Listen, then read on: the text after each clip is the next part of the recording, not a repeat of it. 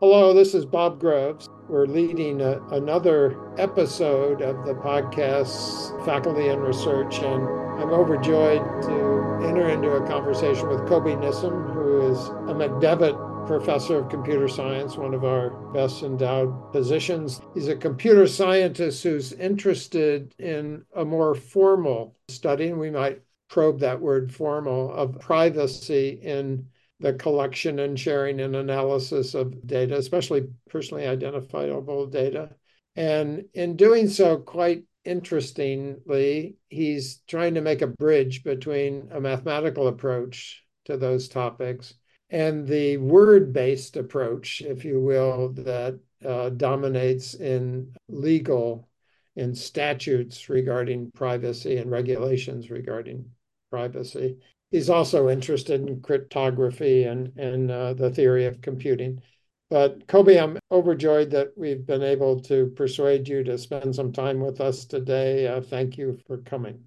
Thank you, Bob, and it wasn't hard to persuade me, I can assure you. So maybe we should begin by you just giving us a sense of what you're working on now. And sometimes in a researcher's life, the project is such that you can't stop thinking about it when you're not working on it. It just dominates what you're doing. So I'd love to get some insight into what you're up to right now. Yeah, there are certainly things that keep me awake at night from time to time, and some of them related to research and the problems that my research is trying to address. So, as you said, I'm coming from a background of theoretical computer science, and theory in computer science is kind of the least speculative part of computer science, where we're trying to base our knowledge on solid mathematical understanding. So we're having definitions and theorems and proofs as people do in math classes in every math subject. And within theory of computer science, I started working in cryptography, and then in the last 2+ decades, I and focused on privacy in computing. And this is roughly what consumes every spare time, every time that I have to think and to work on research. I'm worried about us losing privacy as society and with the benefits that we could gain from privacy. This is a process in progress that we've seen happening since the internet became so prominent in our lives. So much information is collected about us all the time, and it's very rich, and many of it is sensitive. And we are at stake of losing the benefits that we could gain or protection that we could gain from keeping some of this information just to ourselves. We have not gone through a long evolution here, so we didn't have time to, as a society, to adjust to the new world, and it's very changing very fast. And this means to me that we need to create technology that inherently provides protections to individuals, to individual privacy. And this is what I'm working on.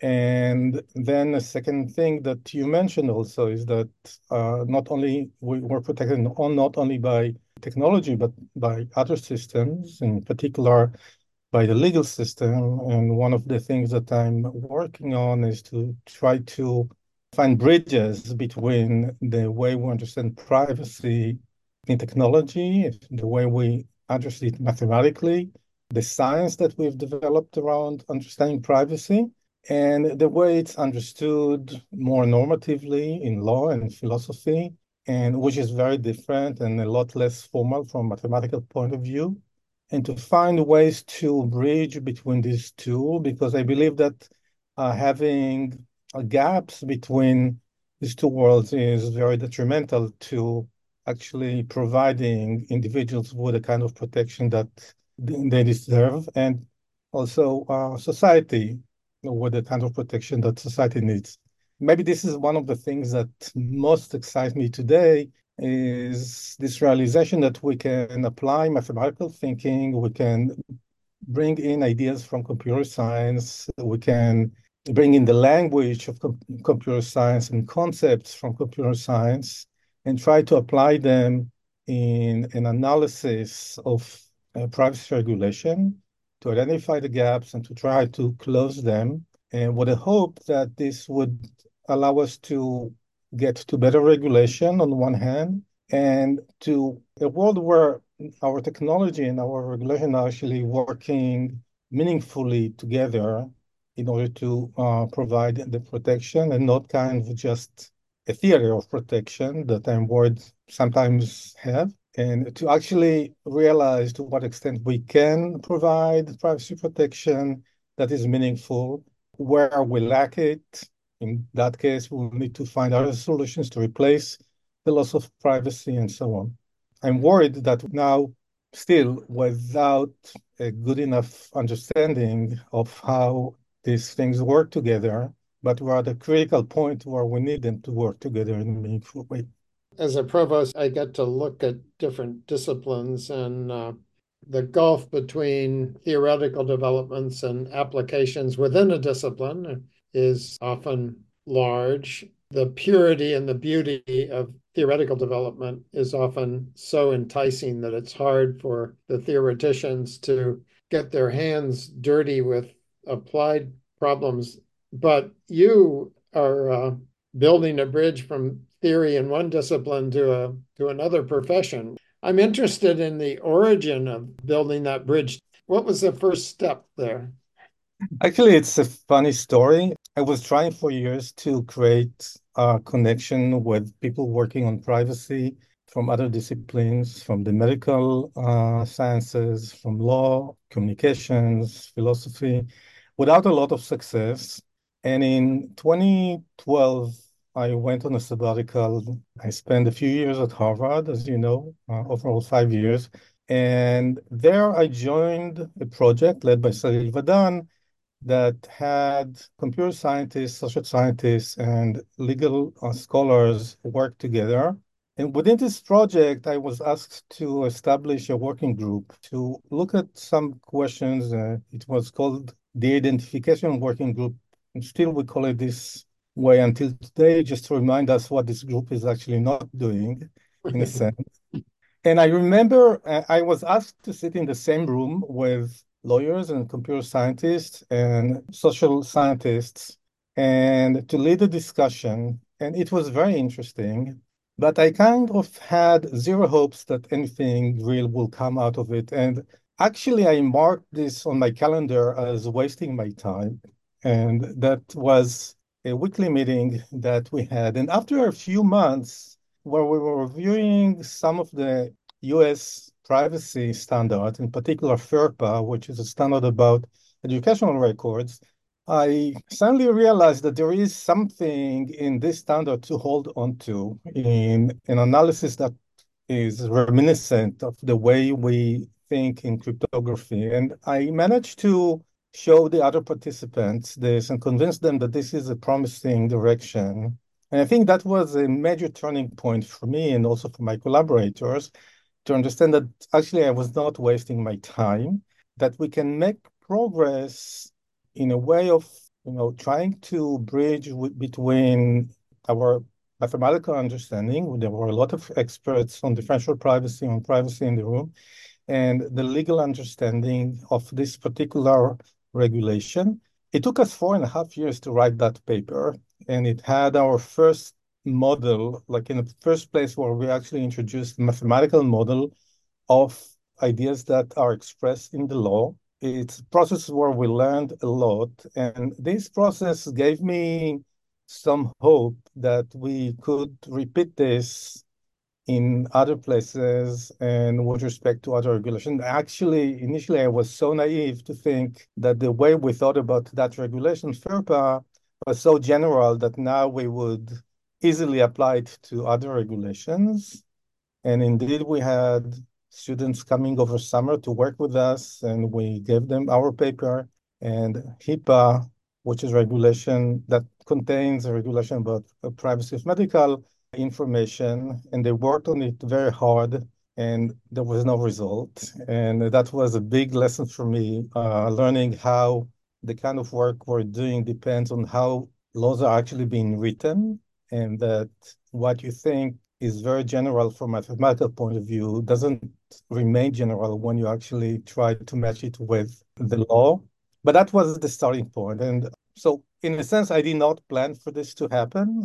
I kind of jumped on this once I realized that something really exciting and interesting for me is happening there. And it is taking more and more of my research time, like spending my time on finding paradigms for bridging, realizing what can and what cannot be done, and making progress in this direction. It's still very far from saying whether we are succeeding or not, but I think there are quite a few positive signs that something interesting is happening here. And this is what I find exciting. So I think coming from theoretical computer science, maybe the most important thing that we value is ideas, nice ideas, cool ideas. And this is exactly what I'm also looking for here. Can we have simple concepts, simple ideas that actually help us clarify this mess? And I think we are slowly finding them. And Mhm. that's the essence of this work. So now that you've done this for some years, one of the issues of the law is that it isn't written with mathematical precision. Sometimes deliberately, I think that words are chosen that have an ambiguity that fit the political process that's required to pass a law. But do you find yourself thinking about how to write in words that are more precise now if you were writing the statutes? So not necessarily, actually. Initially, I felt a strong opposition to this ambiguity, especially because I'm coming from a mathematical background and I want to work with crisp definitions and do math, right? But I think over the years, I realized that a better approach is to say we have two very different disciplines and with very different values. Now, theoretical computer science, yeah, we need definitions, we need this crispness, we need to be able to argue with mathematical precision. But the lawyers are not going to give up the ambiguity, and they have good reasons not to. And they call it flexibility, not ambiguity. It is considered a positive thing. I think there's no chance to bridge between the disciplines if we don't respect the values of both disciplines.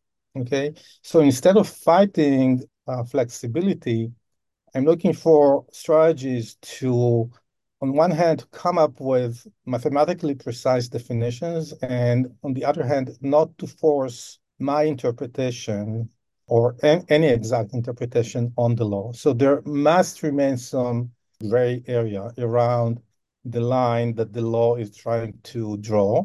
One of the strategies is I can try to draw a line that is on one side of the law to make sure that it's really on one side of the law, whether it's clearly allowed or clearly disallowed, and then to try to sandwich the law between these two lines.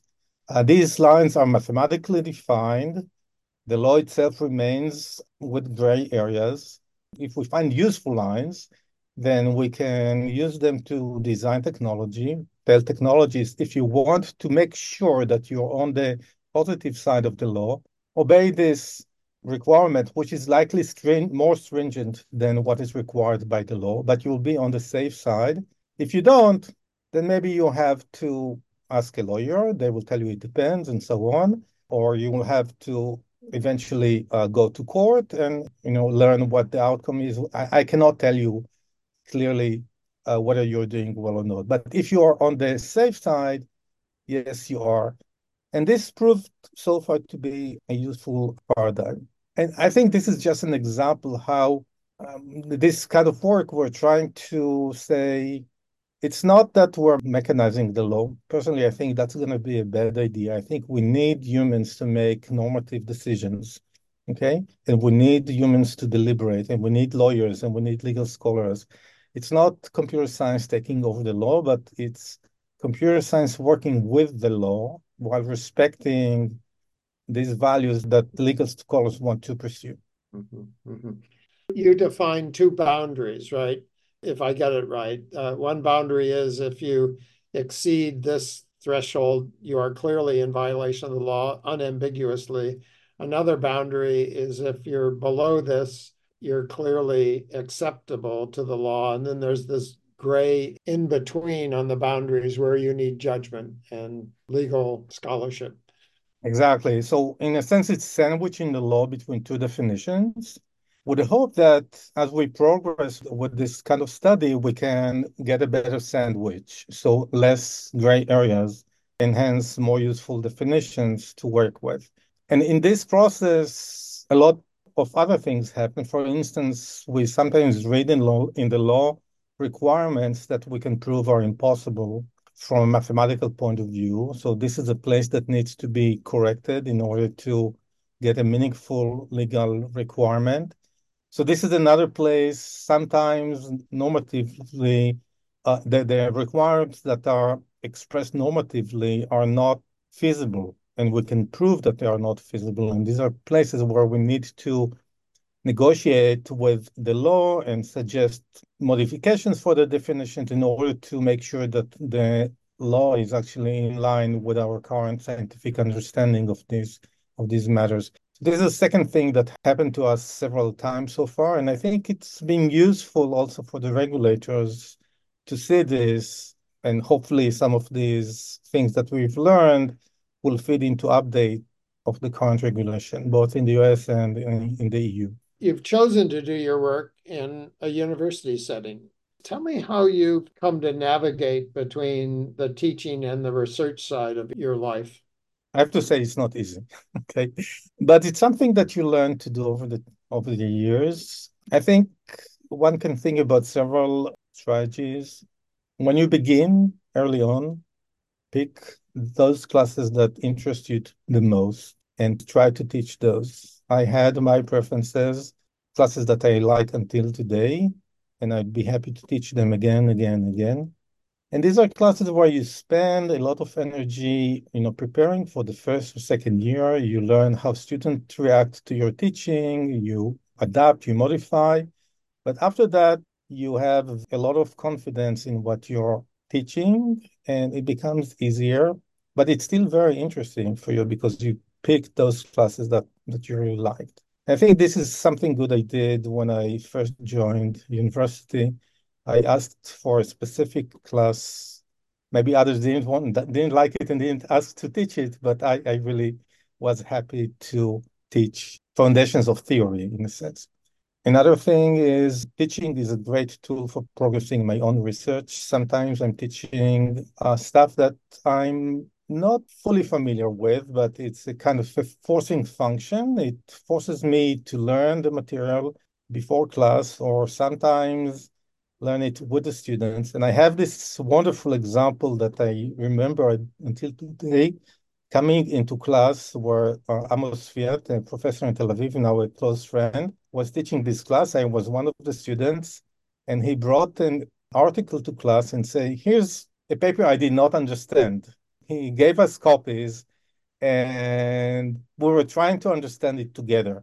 Now, it's not that I understood the paper at the end of that class, but I understood something very important about how you do research and how you think about stuff, and that even the great Amos Fiat doesn't understand everything, right? So I think in advanced classes, you can sometimes do things like that help you with your own research, okay? And also indirectly or directly help students understand exactly how research is done. Because one of the things I'm worried about when I'm teaching, let's say if I'm using slides or something like that, that everything looks like magic. The professor knows everything.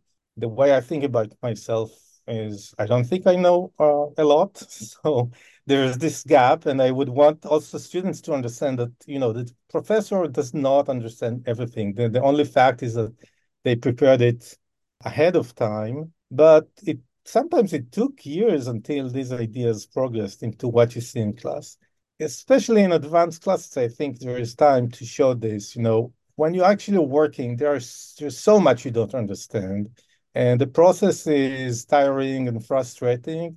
And it's fair that students will see that and they will understand that this is what to be expected. I think a third thing I will say, and then stop, you have also to remember that you are finite, your time is finite, so everything is a trade-off and kind of a compromise. So I would warn, especially professors that just begin with their job, I would warn against trying to do everything perfect. I think that's probably not the best strategy. You will be judged based on both your teaching and your research, and none of them should be neglected. And this means that you have to give in some places, and that's totally fine. As I said, maybe even students will learn from that. You're not perfect. They should not aspire to be perfect. They should aspire to do the best they can.